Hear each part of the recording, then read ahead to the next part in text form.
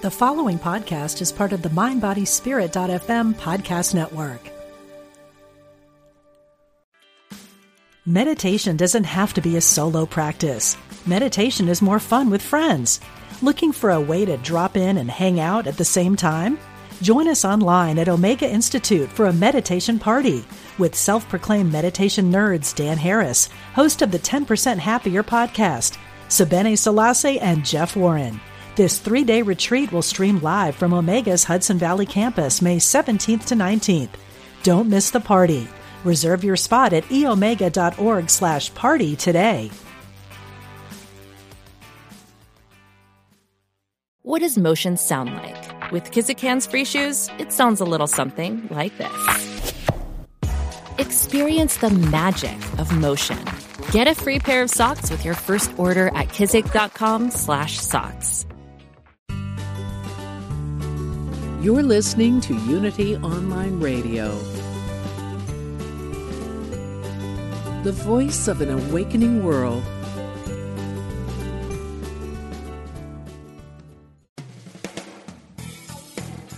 Welcome to Truth Transforms. Join in for spiritually enlightening discussion and the practical application of new thought principles. Here's your host, Reverend Galen McDowell. Welcome to Truth Transforms. I am your host, Galen McDowell, and I am the Senior Assistant Minister and Executive Minister at Christ Universal Temple in Chicago, Illinois, where the Reverend Dr. Derek B. Wells is the Senior Minister and the Reverend Dr. Johnny Coleman is the founder.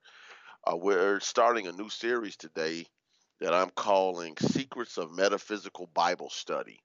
And to kick off the show, I wanted to catch my brother from another mother, the Reverend Dieter Randolph, to be my guest for the day, who is the lead pastor of the Water and Stone Church in Florida. How you doing there, Reverend Dieter? I am doing wonderful, and even more wonderful because I get to be at the beginning of this series with you. I'm just so thrilled to be back on the show. Beautiful, beautiful. If this is the first time some people might be hearing you, could you just give them a quick bio about who you are and what you're currently doing? Yeah, absolutely. Let's see. Both of my parents and both of my mom's parents are Unity ministers.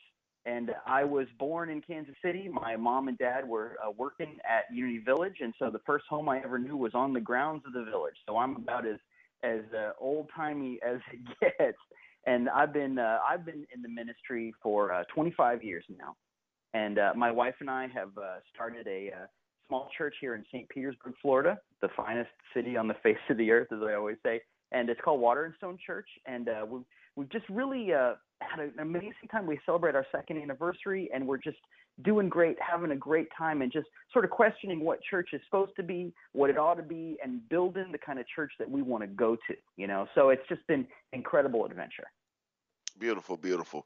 So, when I reached out to you via text, you were like, hey, I got this idea. I want you to be the guest for it. It's because I know that you have a very rich background in metaphysical Bible study, because as you just stated, based upon your history and your own work, you will be considered, old school Unity, old school New Thought from the standpoint of the perspective. And I'm not saying old school versus new school is one is competing against another. It's just there's a perspective that goes along with the old school Unity way of dealing with the Bible in particular. And, before we actually get rolling, the first question I want to ask you about is, from your point of view, what is metaphysical Bible interpretation and why is it unique to New Thought? Well, that word metaphysical comes from the philosopher Aristotle. He wrote this book called The Physics, and it was about the physical universe. Back then philosophers were also scientists, so all the stuff about the physical world he dealt with in this book called The Physics. And then he had all of this other stuff that we would call spiritual. And he didn't know what to do with it, so he wrote a book called The Metaphysics, and the word just means after the physics, so it's like round two.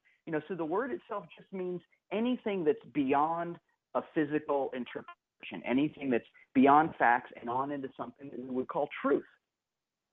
When you love somebody, let's say, the facts are there's biological compatibility and all that, but that's not the truth about love. Love is so much bigger than that. So that's where metaphysics happens. So, metaphysical read of the Bible is the idea that the events and the characters and the situations that we read about in the Bible aren't just factual occurrences. In fact, you can get in a lot of trouble trying to decide, well, what really happened? There's big pieces where we don't exactly know. The Bible isn't a videotape, you know what I mean? So you have to do some interpretation. You have to decide what's important. And truth tends to come out over time. It's so funny. I was talking about this in the lesson I gave on Sunday. There's this wonderful game of telephone that happens when things are passed on, and the important things rise to the top, and the things that don't matter so much tend to fade out. And so over time, we find this truth that may or may not directly correspond with facts. Just like I shared with you, we get to a point where we don't care what size sandals Jesus wore. That's not the important part of the story. It's factual, but that doesn't help me live my life. You know what I mean? Right. And so right. Metaphysical interpretation of the Bible is finding what these things represent. Another word that's very compatible is the word allegorical, and that means like a symbol. Even Paul said in the Bible, these things contain an allegory. So the idea is that it's a symbological, a representational view of the Bible. But what I want to say, you asked if it was unique to New Thought, and the idea of interpreting a religious text, whether it's the Bible or another important book or set of teachings, the idea of interpreting that allegorically is not unique to us. It's been going on. It's actually older than the literal tradition. If you look back at like what the Greeks were doing, they knew that Zeus wasn't a guy that lived on a mountaintop, but rather he represented something, for example. This is actually older than literal. And the precedent in the Bible, once again, Paul talked about it. The disciples asked Jesus, how come you tell so many stories? What's up with all the parables, for example? There's a precedent within the Bible. So it's been going on for a long time. But what I think is unique to New Thought is we put our theological lens on it. So you go, okay, everything in the Bible represents something. Well, what does it represent? And then you have to go, well, here's what we believe. And that enables us to figure out what the symbols are. And that's why, by the way, it's really important to know what the heck you believe in. Right. Yeah, I think, as, years ago, I'm sure you know him, Reverend Thomas Shepard, who's a Unity minister. He's retired now. He's writing sci-fi books now, actually. Yeah. And he had wrote a book on, I'm trying to remember the name of it now. It's escaping me, but he wrote a book on the philosophical antecedents of New Thought. And he talks about Philo of Judea, who was saying, okay, how can we look at the what we would call the Hebrew Bible, Christians call the Old Testament, allegorically. He would talk about, Origen and several other people through the history of the church who said, you know what, we don't have to just look at this literally. We can look at this for the symbolism that that we can learn from it.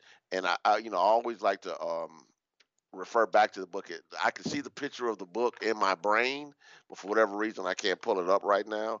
But it's important that we have that conversation, because people at times honestly believe that we just made this stuff up. And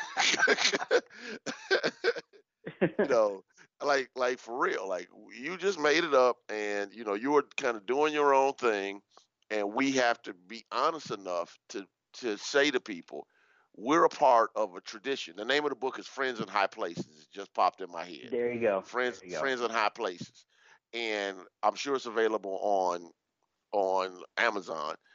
But what the book did was showed even in certain parts of the church's history where it could have went more allegorical, metaphysical versus literal, and trending toward what we now call fundamentalism, and how the people who wrote the story, which were the literalists, the fundamentalists, while there was this whole mystical tradition that did more allegorical and metaphysical interpretation. And I do a slight tweak between the allegorical and the metaphysical. And the reason why I do that is the metaphysical, for me, always applies to my own thoughts, my feelings, my beliefs, how my consciousness expresses my inner being, was allegorical can and cannot sometimes mean those things. But that's just me. Gotcha. Yeah, I Um, get that. I uh, get that. you know, but I think the overall conversation around it is still, we're part of a tradition that if we acknowledge it, it allows us to also, especially in the context of Christianity, say that this voice has always been around and people drowned it intentionally. Mhm. So, Yeah, I definitely agree with that. You mentioned Origen of Alexandria. He's a really key figure. He's in the 2nd century. So, I mean, this is brand new. This whole idea of what Christianity is evolving and still a brand new kind of a weirdo concept at that point. It's not mainstream at all. And right. Origen is the one who says that the Bible is like a person. And he's the one that says, just like a person has spirit, soul, and body. Now, that ought to sound familiar if you read your lessons in truth. Spirit, soul, and body is kind of a big concept. But he says, Origen says, just like that you have spirit, soul, and body, just like you have spirit, soul, and body, the Bible has allegorical, that's like the spirit, moral, which is, those teachings like do unto others as you would have them do unto you. That's like your soul. And the Bible has a body, a literal meaning, which is, there's this guy named Noah who did this thing with a boat. And all of those are important. Origen says you need to read all that. You need to get the best understanding of what the words mean and get that literal. You need to get the moral and understand what the Bible's trying to say. But that's only the beginning. You have to go to the place where you allegorically interpret it and apply it personally. What does this say to you? And that thing you said about how that literal tradition ends up sort of being the popular one, there's a lot of reasons for that. And I think one of the reasons is it's really easy to control people if I tell them, look, you don't have any power. You got to come to me to get the power. And so if I take away the idea that there's something special in you, and I say, no, you got to come to me to get it, because literally this is a story about ancient history. You got nothing to do with that. You need to come to me for the goods. Well, that's a very powerful control move. But if you read even the literal stuff that Jesus did in the Bible, his whole mission was about empowerment of the individual. So I would argue that a strictly literal interpretation of the Bible is at cross purposes with what we read literally and what Jesus did. Yeah, I would agree. So when we talk about metaphysical Bible interpretation, and we've discussed some of it, but in particular with some of the harder texts in particular, but in general, why is the metaphysical Bible interpretation important? I think it's important because life is more than physical. You are more than your atoms and molecules and blood vessels and muscles and all of that stuff. And in fact, that's the least important part of you. So just reading the Bible on a physical, factual level, you miss so many things. Again, there's the Bible precedent where, Jesus says, is your body more, than life more than your body, more than your clothing, more than this outer stuff? What are you looking at? So once again, there are literal parts of the Bible that tell you have to interpret the Bible allegorically, metaphysically. You have to do there because you are more than the facts of your life. And right. One of the things, it's so funny, I hate quoting myself, but here we go. I did talk a couple of days ago about the importance of story, my lesson last Sunday. And what I said was, there are people who come to me and say, how come the Bible doesn't just tell me what to do? How come it's not like instructions like at IKEA when I build a bookshelf? And I say, first of all, those instructions aren't really very good. No one has ever built a bookshelf from IKEA the first time out. You got to take it apart. You always end up with parts left over that you got to hide somewhere so nobody knows you messed up. It never works that way. But more than that, life isn't a bookshelf. It's important to understand this allegorical, this metaphysical interpretation, because there's so much more than that. But digging in a little bit deeper, I would argue that if you're not doing allegory, you're not going all the way. You're not reading the whole thing. I'll give you an example. There's this teaching called the Golden Rule. Perhaps you've heard of it. Do unto others as you would have them do unto you. Everybody goes, okay, well, that's really straightforward. I don't have to do any Bible interpretation. How come the whole Bible isn't like that? But if you really read the Golden Rule, it's actually something you can't take literally. Because what if I want a sandwich and the other guy doesn't? What if I'm a people person and the other guy is a hermit? Does that mean I got to force him into my behavioral patterns and my ego wants? A lot of people that read the Golden Rule that way, and there's a lot of people who think Christianity means making people do it your way. But that is a real misunderstanding of the Golden Rule. Mm-hmm. For the Golden Rule to work, remember Jesus says it's the law and the prophets, it's the whole thing. Means I've got to understand that it's not what I want literally, factually. The Golden Rule has to do with what does my heart want? What is the calling here to truth and love and beauty? The Golden Rule, which seems so literal, itself takes me to this place where I've got to find the symbols. I've got to look beyond what the appearances are and into something that is closer to truth and further from facts. So I would argue that metaphysical Bible interpretation is important because you have to. You can't do it otherwise. Otherwise, you're just reading half the book.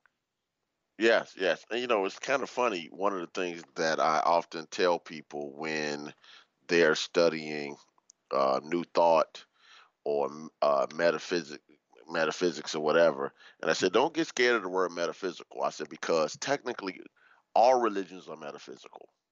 Anything that talks about life beyond the five senses matters. It's like, the issue comes into play is what is the emphasis? And I think that the lens that New Thought brings to the table is, and the uniqueness is, as you mentioned earlier, our perspective about God, about humanity, and the universe. So when I bump into a scripture that is inconsistent with the truth that God is good, because this is one of the conversations that I have with people. Last night, I'm teaching my Bible class. We're going through these stories, and some of these stories are quite horrific. Biblically, literally, they're hard to swallow. Abraham told to, kill his son as a sacrifice, or we're reading the book of Joshua, and I'm telling people this scripture, this book in particular, was used literally to slaughter, whole people, Native Americans, take over other people's countries, take their land, take their whatever, because all you have to do is convince yourself that God wants me to have what you have, then I'll go take it. So, but when we look at it metaphysically, we can look at it differently. Mm-hmm. But go ahead, please. You want to jump in? Yeah, no, I just agreeing with you. I mean, there are definitely some Quentin Tarantino parts of the Bible, but the thing is, you have to get to the place where you realize that you can't just read a piece. That's like reading a paragraph out of a book and thinking you understand the whole book. The Bible has to be taken as a whole, and that's an effort. I mean, there's lots of words in there. It's a big old book, but one of my favorite preachers, and he is mainstream. His name is Jay Baker. You remember Jim and Tammy Baker? Yeah. He's their kid. Now he's a million miles away from what Jim and Tammy were doing. He's really kind of an underground guy, and he's got all kinds of tattoos, and he does Sunday lessons in bowling alleys and nightclubs. And he's, I'm not 100% there with him theologically, but I love his style, and I love what he's doing.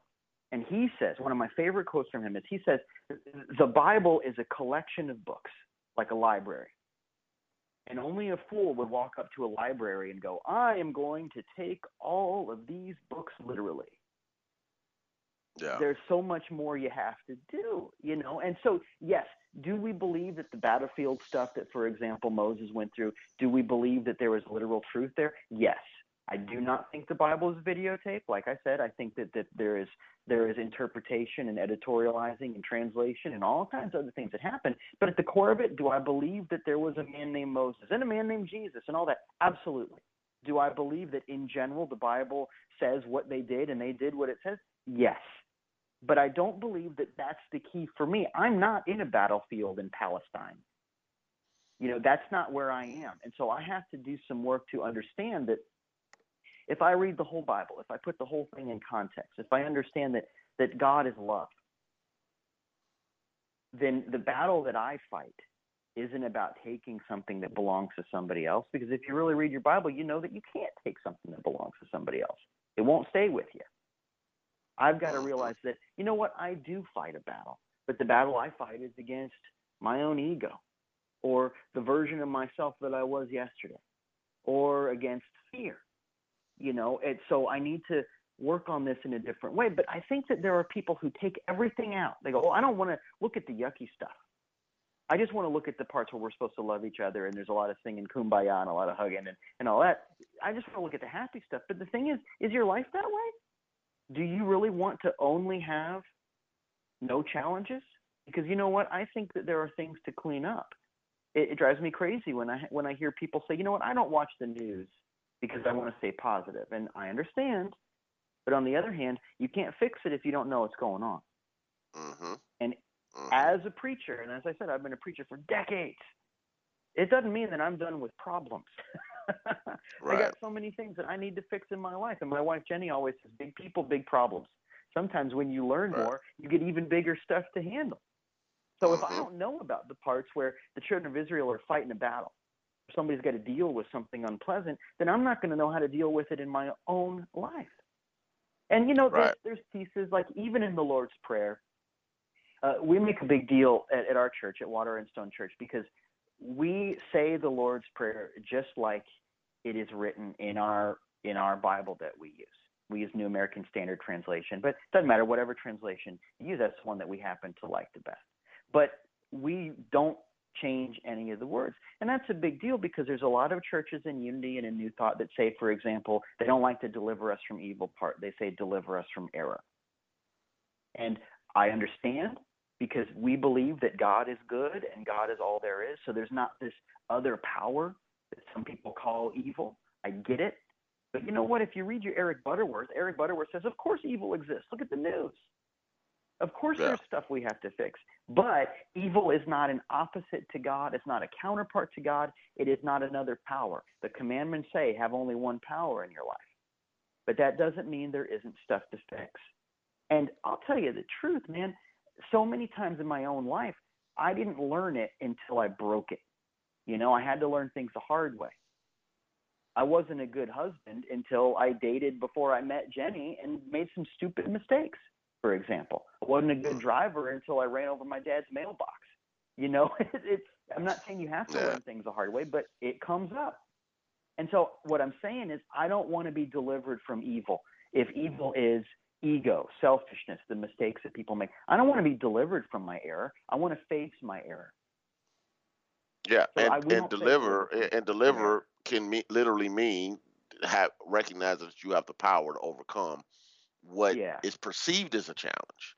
As I actually, that question, Dieter, came up in a class I was substituting a couple of weeks ago, and and the lady said to me in the class, the thing I wrestle with is this evil thing, and one of the things that I brought up in the class was, what is the difference between truth and existence? Like in truth, there was just God. But we can bring into existence things that are adulterated. In other words, once we put our thought on it, individually or collectively, we can create adulterated manifestations that are not reflective of the one presence, one power. So I asked her this question, Dieter, and then I brought it to the whole class. I said, name something that is evil, that is not created by human beings, or is the perspective of a human being. And the class just got stumped. I said, just name one thing that you can say that's independently evil, that you can connect it to the actions of a human being or the perception. So I gave an example with the things that we see on the news, the murder, the assaults, the sexual assaults, all this type of stuff. Those would be considered things that happen factually. That's in existence, but that's produced by human beings. I said now, exactly. But if a hurricane hits your house, or a tornado hits your house, or a tsunami floods your town, is that evil? Or if an earthquake happens, is that evil? Or if a sinkhole happens, is that evil? No, not necessarily if it's a natural phenomenon. The problem comes into play is we call it evil when it affects us. Is it evil if it doesn't affect anybody? So the hurricane is out in the sea. Is it evil? If the tornado goes through the field and doesn't hit anybody's house or hurt anybody, is it evil? Well, no, that's just nature. Okay, but we call it evil. I said, but let's talk about God. Do you see order in the universe? The sun is just close enough to the earth that it keeps us warm, but it doesn't burn us up. We have, the moon that controls tides. We see life. Life is another word for God. We see expressions of God over and over again, independent of human beings. And what I was trying to get across with this concept of metaphysics was take a step back and do the evaluation and realize that the stuff that we're working through is all self-generated, individually or collectively. Yeah. So it just gives us something to work with. I got to like in a minute, got to take our break. So let me give the number so people can call in if they want to call in and ask you questions, Dieter. Okay. The number is 816-251-3555, 816-251-3555. I also want to just remind everyone that is listening that this show has a Facebook page, which is Truth Transforms with Reverend Galen McDowell. Go to Facebook. This is my request. That you go to Facebook, that you click like, that you give it a 5-star rating and write a positive review. The show is also on Apple Podcasts, on Spotify, on Stitcher, and Google Play. So you can get the show, again, 5-star review, write a 5-star rating, write a positive review. It helps with the algorithms. Also want to remind you that Unity Online Radio is supported by your donations. So as you freely receive, please freely give. Go to unityonlineradio.org or the shortcut unity.fm and click on the donate button and help support this online ministry. I'm a big believer that you sow where you're fed, and if this is one of the places in which where you're fed, you're working the law by making sure that you're supporting it. You're also paying it forward because there are places in the world where they can't get this type of message. So it's really important to make sure that you know it. So we're going to take our break, and we'll be right back with Truth Transforms.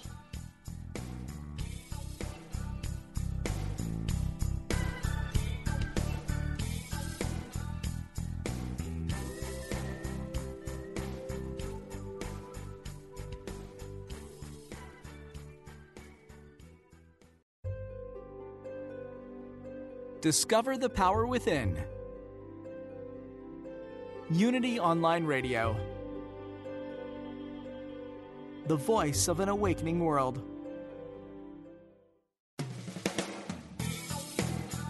Welcome back to Truth Transforms with your host, Reverend Galen McDowell.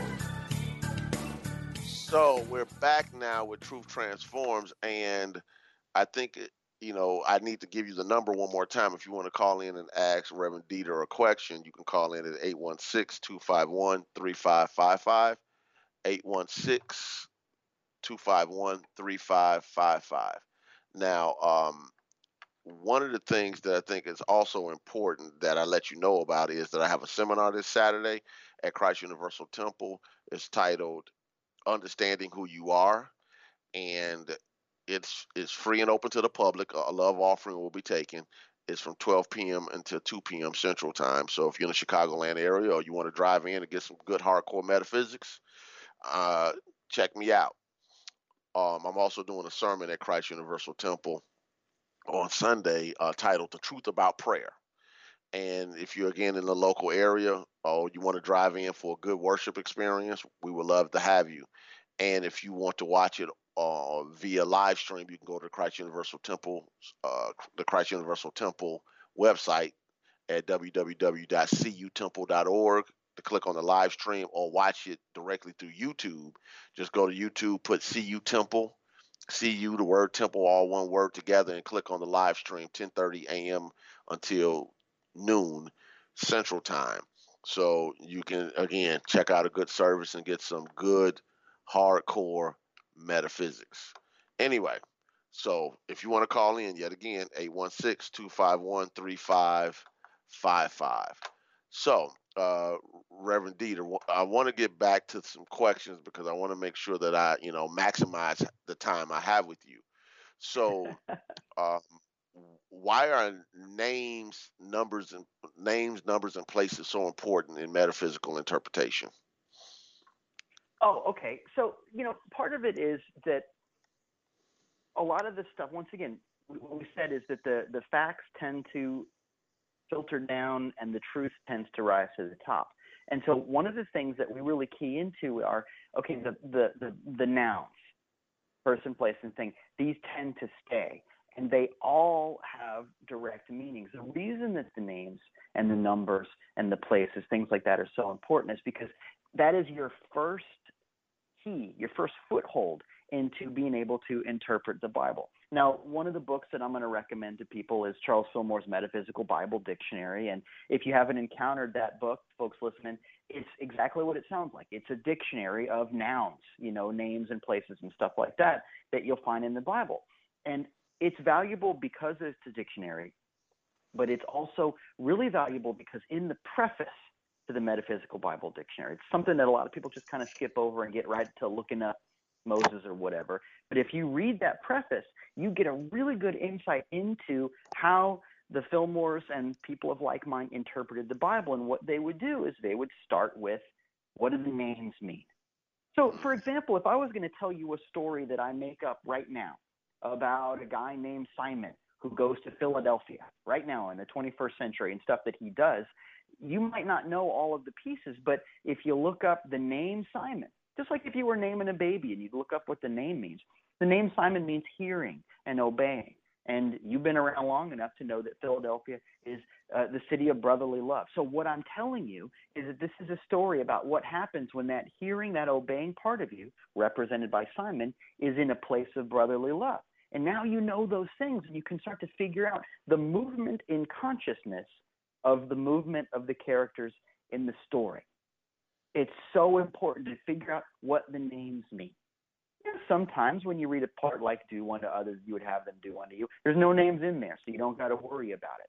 But a lot of times, especially when you're looking at Old Testament stuff, there's a lot of names and places. When you're looking at the letters of Paul, when Paul's talking to Corinth, go look up what Corinth means, for example, in the letter to the Corinthians, and you start to understand that this is about love, for example, and some specific things about love. And so that's a really key part of it. Now, numbers are important similarly because, well, for one thing, remember, we're talking about an oral tradition.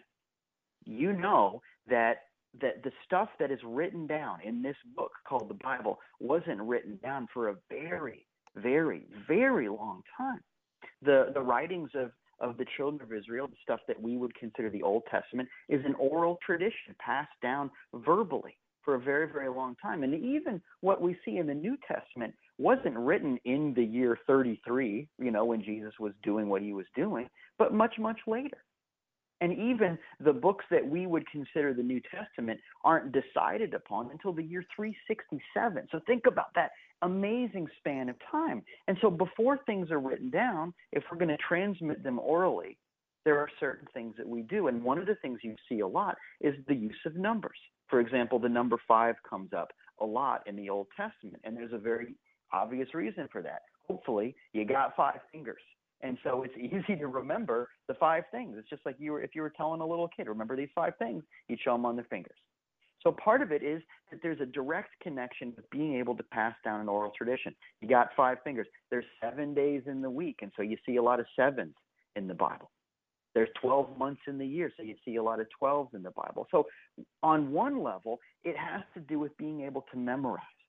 But more than that, when you think of how you feel about those numbers, it attaches a very specific meaning. Remember, we're getting past the physical, the ego-based, the logical, factual meaning and into something that you can feel in your heart, right? So think about how you feel when you get done with something. A lot of times that happens in a 7 because 7 represents spiritual completion. You got done. And if you had to get through a week and get all the way back around to the Sabbath, you know what 7 feels like, for example. And then 12, which is there's 12 months of a year, that represents spiritual fulfillment. In other words, so 7 completes my week, but 12 completes this whole cycle. It's the fulfillment. The promise has been kept, that kind of a thing, which is why there's 12 disciples and 12 tribes of Israel and so on. Those numbers come up because we have a direct feeling. That number 40 comes up a lot because you know what? It takes about 40 weeks to make a baby. And so there is a direct feeling about that. I want to be really, really careful, though, because I think sometimes people think that numbers have some kind of special power. And that's exactly the opposite way around. It's not like it's powerful because it's 12 or 70 or 40 or 5 or 3 or whatever. That's not why it's powerful. The number is an expression of the power. And I say that because there are people that go, oh, I got a new house and the address is 1, 2, 3, 4, 5. And if you add 1 plus 2, you get a 3, and 3 plus 3 is 6 plus 5, and you do that thing. And first of all, that's so arbitrary. People go, oh, well, it's 11:11. That's a magic time. Well, we invented the clock, right? That's a human creation. So, out in the jungle, there's no lion that cares what time it is. That's very, very human. So I want to be careful. Numbers aren't powerful. Numbers are a way to understand the power that is already in you and in everything else. Yeah, Dieter, I look at it really kind of simply, putting things back into the wisdom of Bruce Lee, because you can always pull things back to Bruce Lee, as you know how I feel about Bruce. So in Enter the Dragon, he says to the boy at the Shaolin Temple, it's like a finger pointing at the moon. If you concentrate on the finger, you miss all the heavenly glory. What we have done with the symbols, and even the Bible in and of itself as a symbol, is we don't recognize that it's pointing towards something. It's pointing towards a higher power, a presence, spirit, principle, whatever term a person wants to use. And these proper names of people and places and numbers are ways that metaphysically and in many ways literally helped people get an understanding of things. Like Dr. Rocco Errico had mentioned to me once before that in Hebrew, in the beginning, God created the heavens and the earth is 7 words. That's how serious they were about these things. But it wasn't meant to say, oh my God, this means that it's something that is, super mystical beyond. It was an approach to teaching how consciousness works. And, it's still, when it's all said and done, we make the meaning of things. I used to joke because people who used to work in our parking lot at the church used to play my license plate numbers in the lottery. Well, I guess that's a compliment. Yeah. So that's like, you give a scripture out, Luke 12:31. All of a sudden, 12:31 straight in box. It was like, when I found out about it, I was like, you guys got to be kidding me. But it's the meaning. So if they win, does it mean my license plate number is holy? No, it's their belief. And I think that that's the part that people don't recognize, that it's just teaching us how our consciousness works. I want to again give the people the number. If you want to call in, we're running out of time for you to call Reverend Dieter and ask him a question. 816-251-3555, 816-251-3555. So I did do, since we've been talking so much about metaphysical Bible interpretation, I feel as though it is our responsibility to bring up the champions of it, in my opinion, Charles and Myrtle Fillmore. What's unique about Charles and Myrtle Fillmore's approach to Bible interpretation, metaphysical Bible interpretation? Well, I have a couple when you say that, it brings up a couple of things for me. I mean, first of all, as we said, it's not that they were the ones who invented it. A lot of people are doing allegorical metaphysics. We talked about that. And in fact, it makes me think I got a copy of Lessons in Truth right here. And by the way, as you know, and I'm going to say to all the listeners, you got to get a copy of Lessons in Truth. It's our primary textbook along with the Bible. Everything's in there. But in a lot of editions of Lessons in Truth, they put this little quote. Now, Lessons in Truth was written by Dr. H. Emily Cady, but there's this little quote from Charles Fillmore that they often put in the frontispiece. And I just want to read it real quick. It's just a couple sentences. Charles Fillmore writes, "Unity is a link in the great educational movement inaugurated by Jesus Christ. Our objective is to discern the truth in Christianity and prove it The truth that we teach is not new, neither do we claim special revelations or discovery of new religious principles. Our purpose is to help and teach man, we'd say humanity, help and teach humanity to use and prove the eternal truth taught by the Master. And the reason I bring that out is I want to say, just as you said at the beginning, we didn't make this up.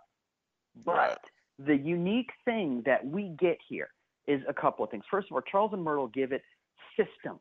If you look once again at the preface of the Metaphysical Bible Dictionary, you can see there's a system there. It's not just anything means whatever we want it to mean. That's not what allegory is. Right. But the other piece is that, once again, here's Mr. Fillmore saying to use and prove the eternal truth. We're here to prove it. That word proved comes up twice in that little passage. And the reason that that's important is what unity brings to the table, what Charles and Myrtle and others of like mind bring to the table is go do something about it. Live this stuff. It's allegorically interpreted, but it's personally applied.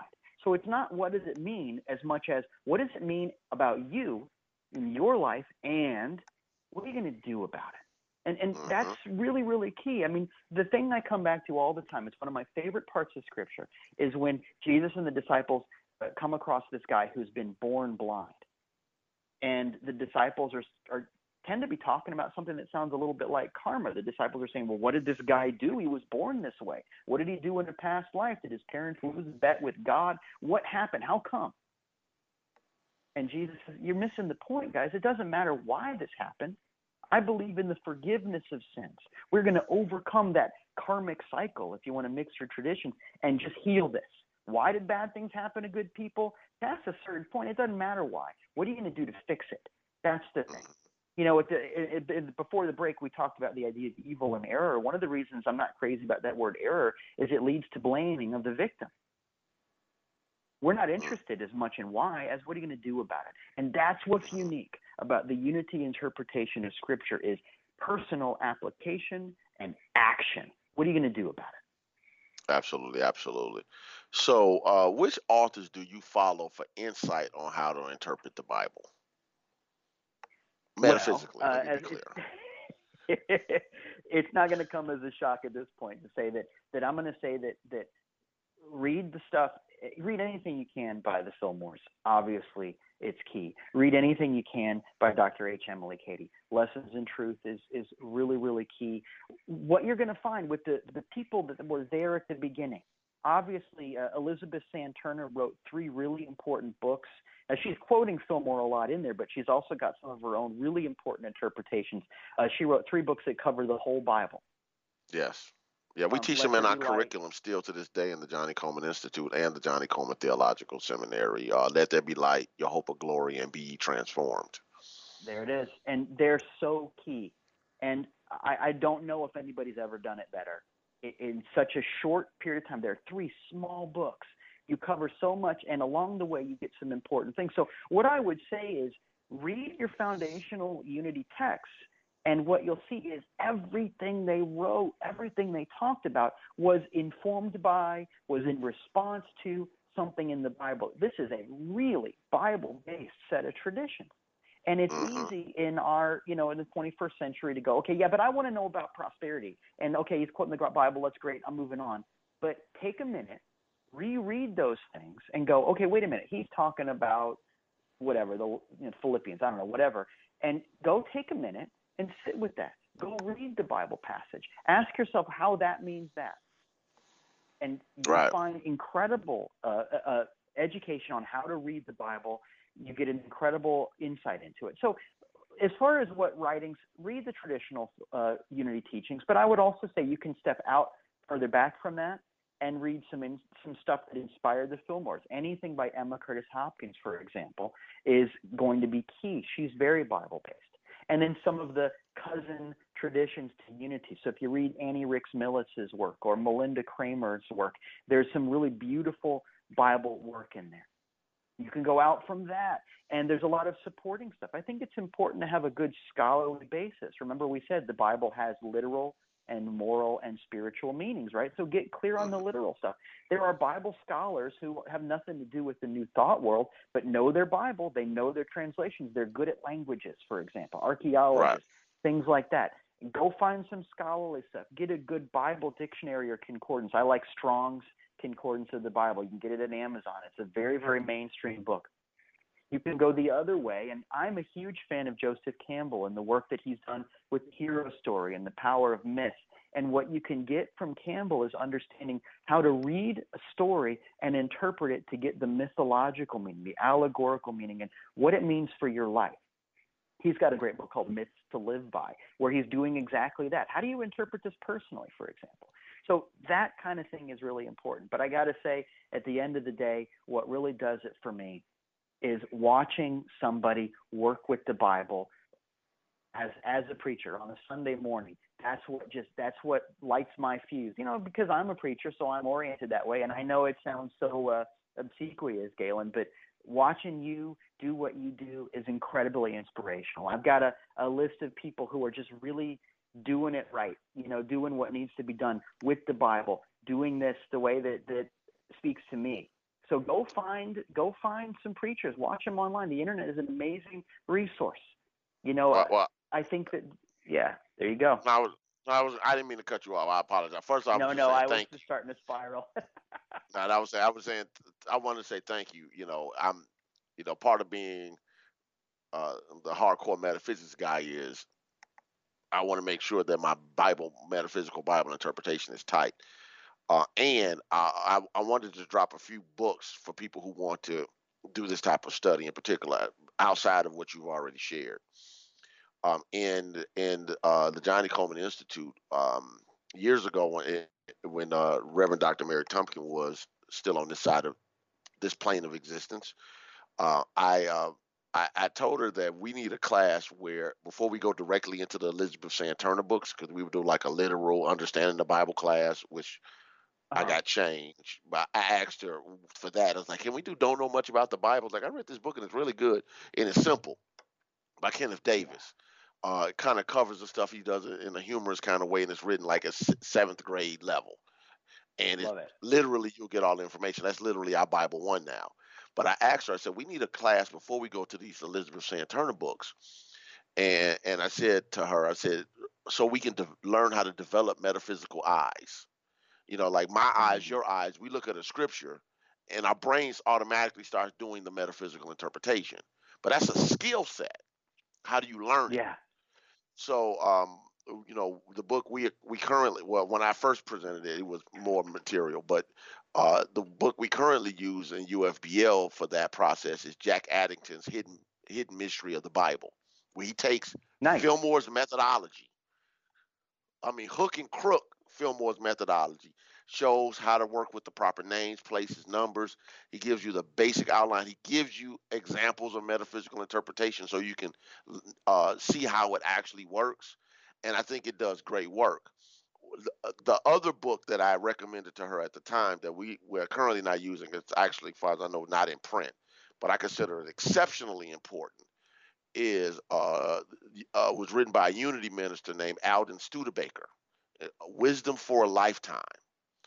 And what Wisdom for a Lifetime did for me was it explained 9 lenses of looking at the Bible, literal and humorous. He separates allegorical and metaphysical as well. He had 9 lenses, and he was basically saying if you start looking at the Bible and you take the same story and you put it through these 9 lenses, including metaphysics, you can come up with all these brilliant dynamics. And what he did was he created a 4-step process. You do these 4 steps every time you do metaphysical Bible interpretation. Okay. And I actually emailed him a Facebook message to him a few years back, like, hey man, this book needs to come back out in print.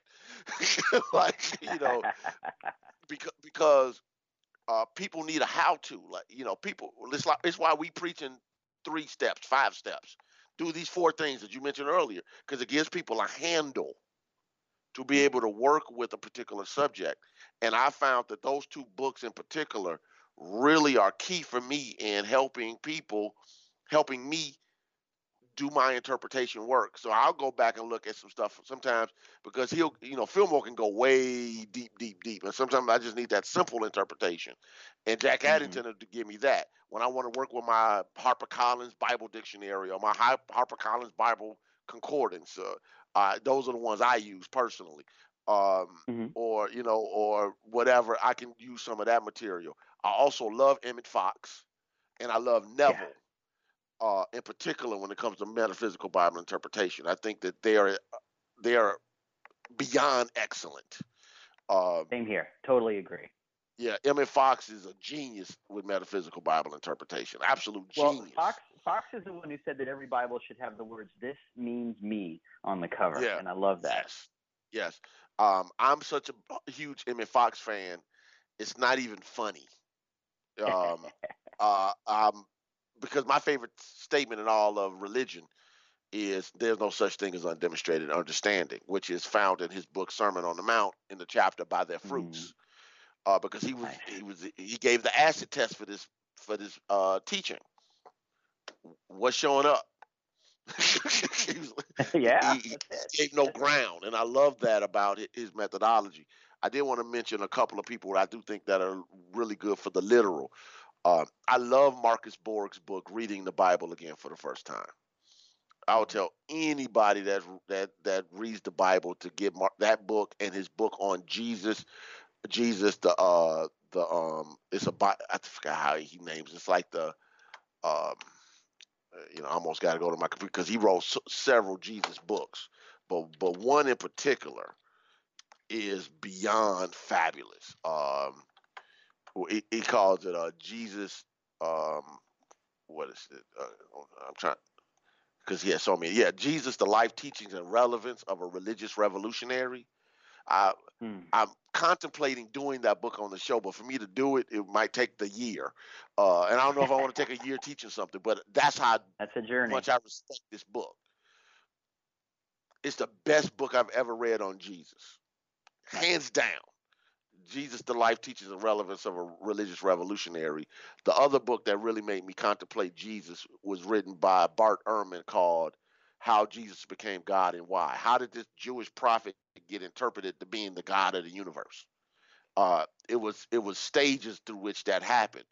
And reason why I point to those things is because, as Rocco Errico, who I love Rocco, I'll just say Rocco in general, shows us over and over again that if you don't understand the literal correctly, you can adulterate doing metaphysics to the Bible text. So anyway, sure. It's just something to think about as people are walking and working and listening to these things. So we got about a minute and a half left. So what I wanted to do is, could you let people know how to get in contact with your church? If you have a personal Facebook page, Facebook, website, church, personal brand, any of that stuff, could you give the people that information, please? Happy to. Just come find us at waterandstonechurch.com. WATERANDSTONE, waterandstonechurch.com. You can find us on every social media, Instagram, Twitter, Facebook. We're at WaterStoneMin. Come find us. We do a live stream of our services at 11 a.m. Eastern time, but you can watch our YouTube channel and catch up with the services. We've got people watching our Sunday services from all over the world, and we are just honored that this church family is beyond just one physical location. But everything we do is Bible-based, and I would love to have some folks listening check us out on the web. Beautiful, beautiful. So definitely, if you want to get some good, hardcore metaphysics, he's also a guy who delivers the goods. So I want to make sure that you give yourself the opportunity to be blessed by his ministry. Just know that, this is a work that we have to do. We have to make it happen. Now, I won't be on next week because I'm taking next week off. But when I come back, I'll have a guest, so I'm still waiting to confirm, and we're going to do the metaphysics of Adam and Eve. So if you want to work with that, we'll do it. And Dieter will be back in December for us to talk about the kingdom of the cross, metaphysically. So God bless you, and I'll be with you in a couple of weeks with Truth Transforms.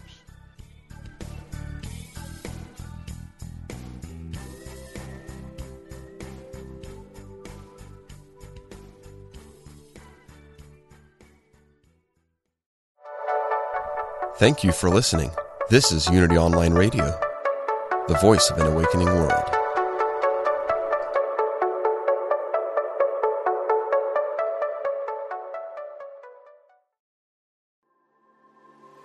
What is it you really want in life? No matter what you've been through, you can still achieve it.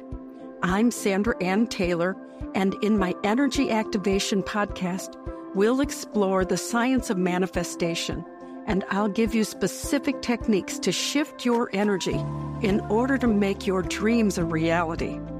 I also do live energy readings, and you can be a part of the show by emailing your questions to me at sandrataylor.net. Join me on the mindbodyspirit.fm podcast network or wherever you get your podcasts.